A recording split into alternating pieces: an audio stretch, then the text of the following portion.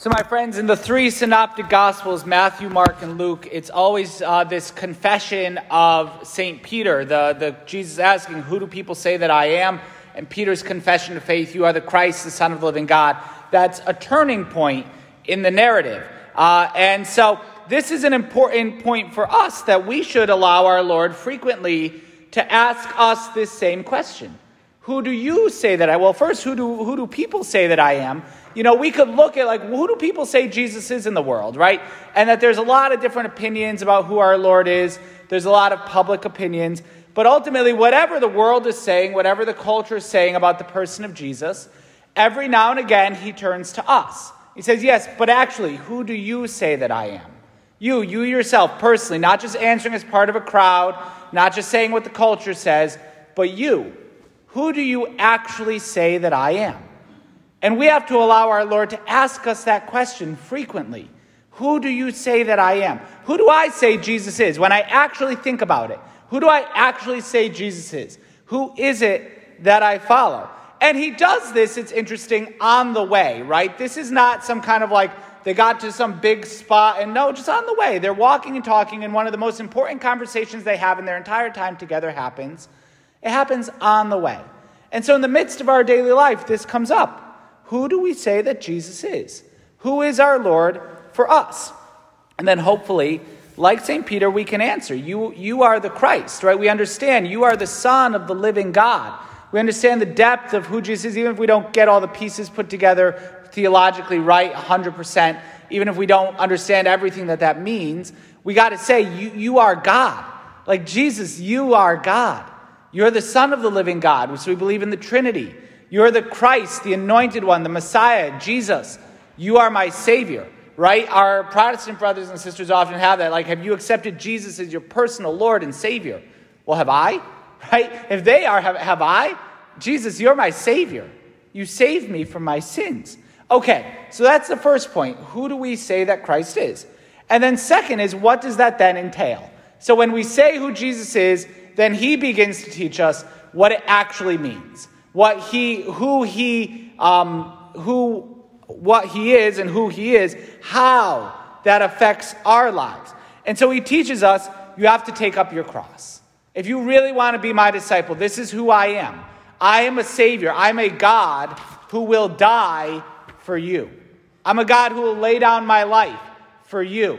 And so if you want to be my disciple, actually, in reality, not the disciple of a caricature, not a disciple of what the media says about Jesus, but a disciple of the real Jesus Christ, take up your cross daily and follow me.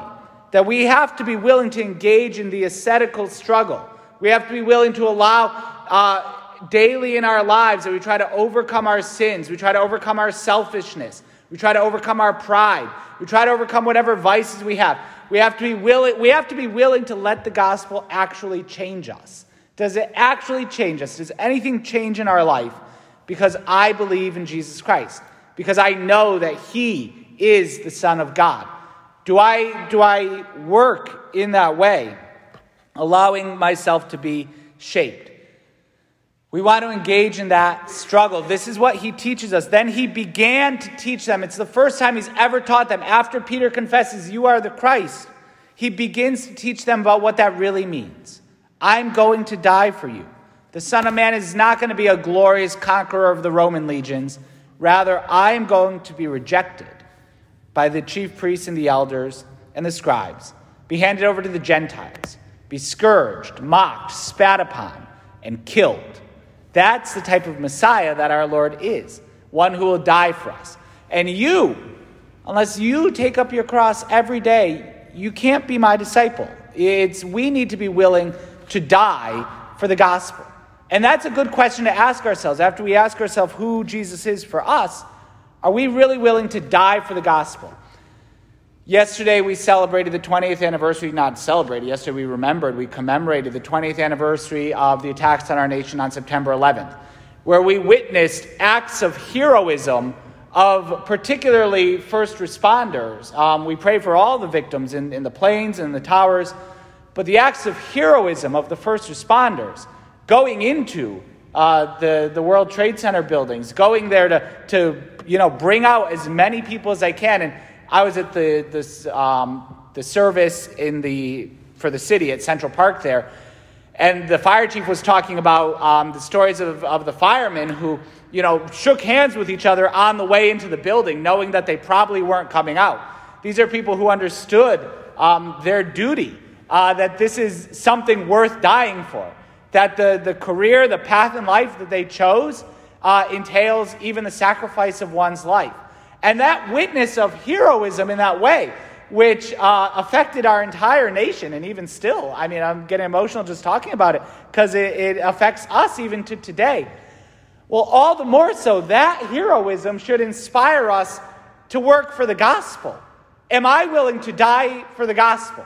Do I really see that the gospel of Jesus Christ and my commitment to him is not just something I do for an hour a week if it's convenient time-wise, but this is something I'm willing to die for?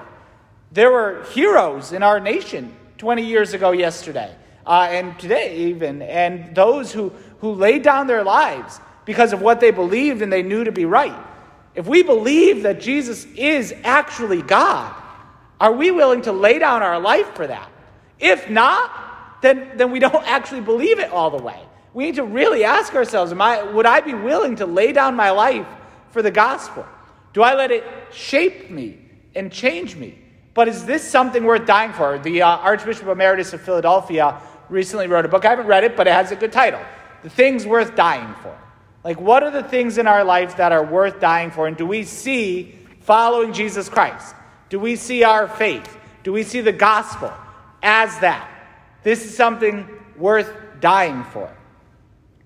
Anyone who wants to try to convince us that it's not, anyone who wants to try to talk us out of actually living the life of discipleship, actually engaging in this struggle, is in that moment an agent of the devil. It's an agent of Satan. Those who try to turn us away from the cross, from fully living our Catholic life by explaining, no, we really don't mean that. No, you really don't have to do that. No, that's not the level of heroic action that we're looking for, heroism.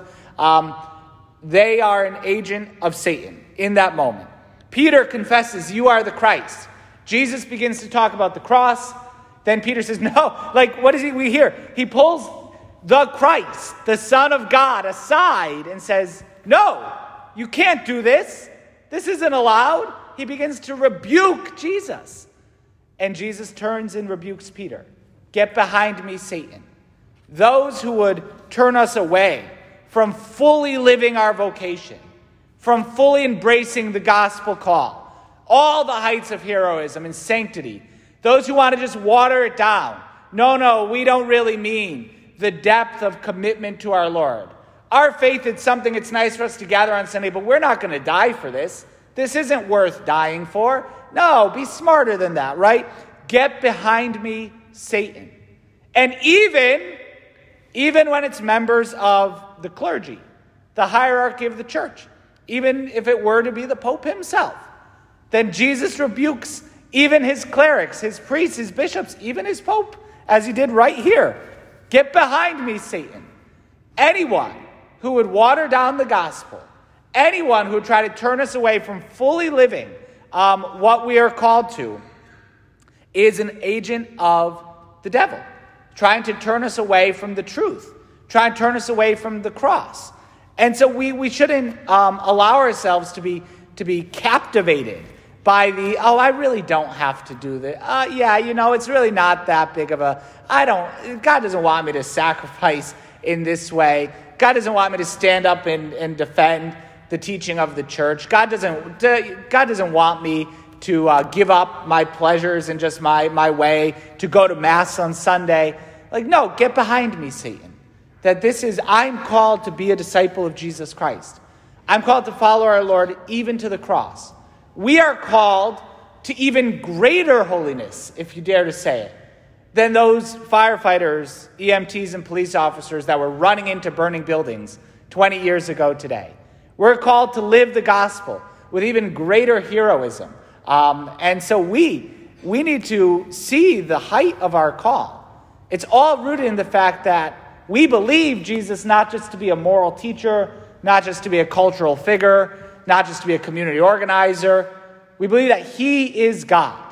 He died for my sins, and he calls me daily to die to myself, to take up my cross right after him, and to follow him and be his disciple.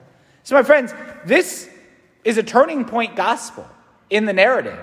And if we really allow this prayer to sink in our lives, it could be a turning point conversation, a turning point prayer in our own lives. Who do we actually say that Jesus is? Are we really willing to follow him with everything that entails? And then when we hear just lies about watering down the faith, watering down the cost of discipleship, then we need to call those out. And our Lord does as our good shepherd, calls them out. Get behind me, Satan. You're not thinking like God. You're thinking like human beings. You're thinking just in a worldly way. So we ask our Lord for this great grace, to have this turning point conversation with him. And if we've already had it, good, but we probably need to have it again and have it again. And let our Lord Jesus teach us what it really means to be his disciple. So that as we follow him in that discipleship, and as we even follow him in the cross, then we can follow him in eternal glory.